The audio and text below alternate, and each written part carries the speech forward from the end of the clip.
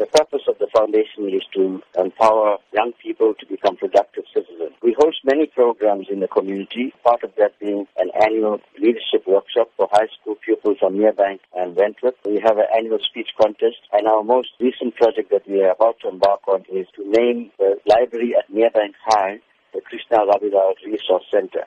We also have a full-time staff member and an office. So in order to sustain our programs and the office, we're having this fundraising dinner and dance this Friday at the Enchanted Gardens at 6:30 p.m. What can be expected at the event? We're very excited about this fundraising project because the guest speaker that we have is Deputy Finance Minister, Krishna Jonas. He is a man of integrity. He has shown that he is not corrupt. He's shown that he cannot be bought.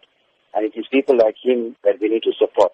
So we're calling upon the communities to come and attend this function and to support the KRF, but also to support Deputy Minister Jonas because of the kind of person he is. For those who may not know of Krishna Rabilal and his place in our history, how can he be best described? Krishna Rabilal was a normal person who lived in Merebank all of his life. He was very active as a young person in the community, taking up issues of unemployment, of high bread prices, of poverty. And it was that kind of consciousness that he had that made him join the Controversies, the military wing of the ANC. And the South African Defence Force in 1981 then went into a foreign country, which is Mozambique, and blew up a house that Krishna Rabilal, together with 12 of his comrades, were living. So it was an act of brutality. Krishna Rabilal paid the ultimate sacrifice with his life so that we could be free. The foundation now hopes to honor Krishna Rabilal, but more importantly, to continue with his legacy of taking care of poor people and making a difference in society. Going forward, what are the foundation's plans?